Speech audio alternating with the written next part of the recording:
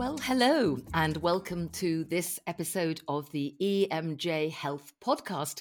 My name is Sue Saville, former medical correspondent at Britain's ITV News, now an independent health journalist. And today I'm pleased to be bringing you a discussion sponsored by Sanofi on RSV, the true infant burden behind the disease. An important topic because most episodes of respiratory syncytial virus occur in children under 2 years old. Most hospitalizations of infants that have RSV virus occur in previously healthy children without any underlying condition.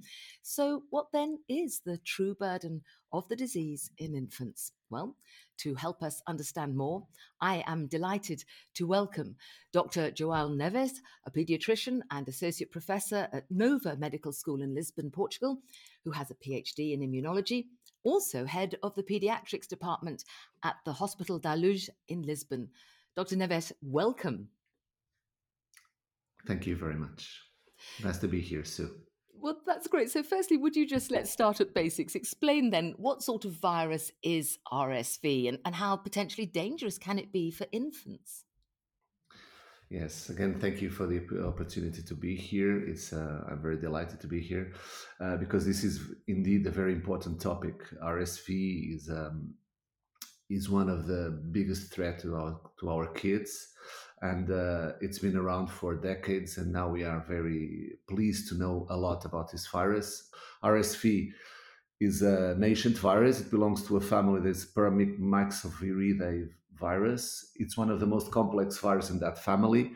It has 10 genes that code encoding for 11 proteins. Two of them are the most important. It's important to talk about them a little bit because they're important for the prophylactic measures that are the G protein, the glycoprotein from surface glycoprotein, and then the fusion protein. And it is transmitted very easily by droplets, by the inhalation of respiratory droplets, and then by self-inoculation after touching contaminated fomites. So it's very easy to be transmitted from person to person, and it does cause, in older children, it causes the common cold, and it's a very mild disease. And then in young children, it usually raises the question, the disease, it causes the diseases of bronchiolitis in young infants, which is probably the most important cause of hospitalization in kids under the age of 12 months. Yeah. And is it then just the infants who have a particular vulnerability to this, or could it be also otherwise healthy infants, those who are born at term and have no other condition? Are they also at risk? Yeah, we should divide this in two groups. We have one group, which are the children with underlying medical conditions, such as heart conditions, chronic pulmonary diseases, and preterm infants. Those infants, we know for sure that if they encounter RSV, they will have a very severe disease, and they can have it not only in the first 12 months of life, but they can have it longer for a longer time, sometimes up until the age of 3 years or something like that. So in that group, that is the classic risk group that we all know about. But that's a very, very small margin of the kids that get severe diseases. I would say that around 90% of infants that have a moderate to severe disease and that are hospitalized, they are normal, without underlying medical conditions, born at term with no risk factors for this disease. Then, what's the problem? The problem is two major problems that are related with this, which are the anatomic features of these kids, because they are small, so their respiratory tract is narrow, so it gets very easily obstructed by the inflammation of RSV. And the other problem is the immunologic system, which is very immature.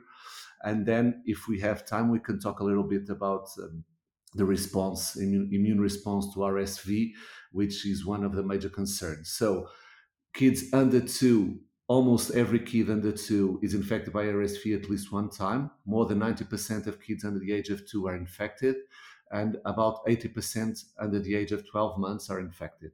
So in these kids, there is a not neglectable percentage of them that are going to be hospitalized, especially below the age of 12 months.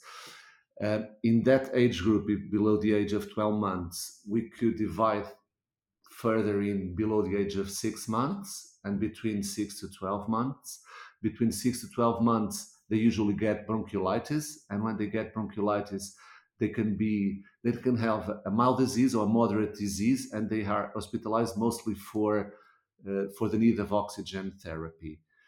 Below the age of 6 months, it has a very burden of disease, and I would say that a very important percentage of these kids are going to be hospitalized because they will have feeding difficulties, feeding problems, and they will have a respiratory disease leading to oxygen dependence that will render them susceptible to the need of mechanical ventilation, either invasive or non-invasive. And as you say, though, those enormous figures that so many, the vast proportion, the majority, will come into contact with this infection. And as you described, then the different impacts. What would you say then for the healthcare systems, the inpatient and the outpatient presenting with these? It must be an enormous burden on healthcare systems across Europe, across the world. Yeah, it is. So, as we talked before, most kids will get infected. The problem is that they get infected and then they can get reinfected, either in the same RSV season because they don't get durable and enough protection from the immune system. So they get in the same season, even with the same virus, they can get reinfected, and then they are reinfected throughout life many times. So the major problem is indeed the primal infection, the first time they get contact with the virus, but that means that we have more than 25 million infections per year worldwide. About one third of those are episodes of low respiratory tract infections. 3 million episodes, admissions to the hospital, hospitalizations, about half of those below the age of 6 months. And still, in nowadays, we have around 100,000 deaths worldwide. So it does cause an impressive burden of disease. And we know that almost all deaths, around 98% of all deaths, occur in low and middle income countries. But still, for instance, more or less 80 kids die in the UK per year, more or less every year. So it's still a very important burden of disease. And it's interesting you mentioned the word seasonal there.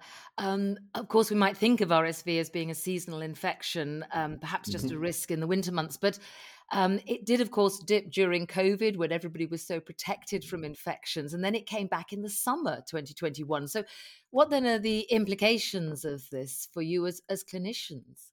Yeah, in temperate in countries with temperate climates, it is indeed a very seasonal virus. Normally, it occurs from October to March every year.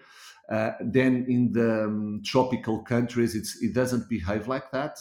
It does have a circulation all year round, with normally a peak in the late summer. But for here in Europe, it is very seasonal.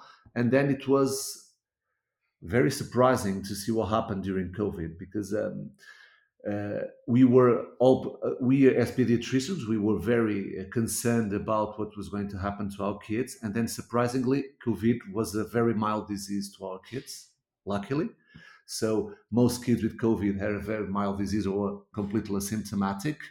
And then all the, as you mentioned, all the non pharmacological measures that we had to prevent COVID, like wearing masks, learning how to sneeze, avoiding places with lots of people, that helped reducing the circulation of all respiratory virus.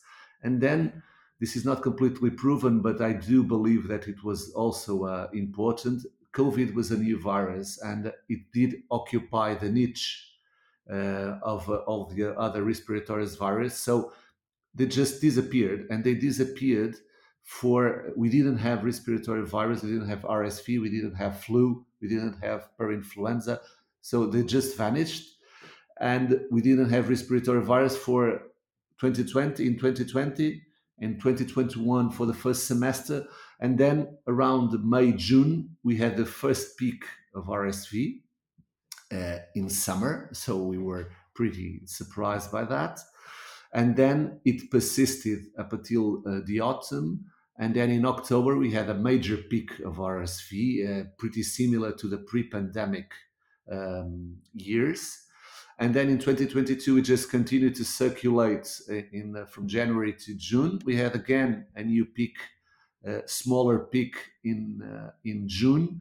And then we had a catastrophic picture in October, November with a major peak of RSV ER visits and hospitalizations. So that was even bigger than the pre-pandemic period. So it was indeed a change in the epidemiology of the virus. And what we saw was not only a change in the epidemiology, but also a change in the behavior of the virus, because we then had kids that were aged 3, 1, 2, 3, and even 4-year-old that hadn't had a contact with RSV before. So we had more severe disease in this age group, kids aged 2 and 3 hospitalized for the primary infection of RSV. So a more severe disease in these older kids. And this differs a little bit from country to country, but our experience here was that kids under 3 months had a very severe disease. We had more kids being hospitalized. We had more kids needing ventilatory support, mostly non-invasive support, but also invasive mechanical ventilation.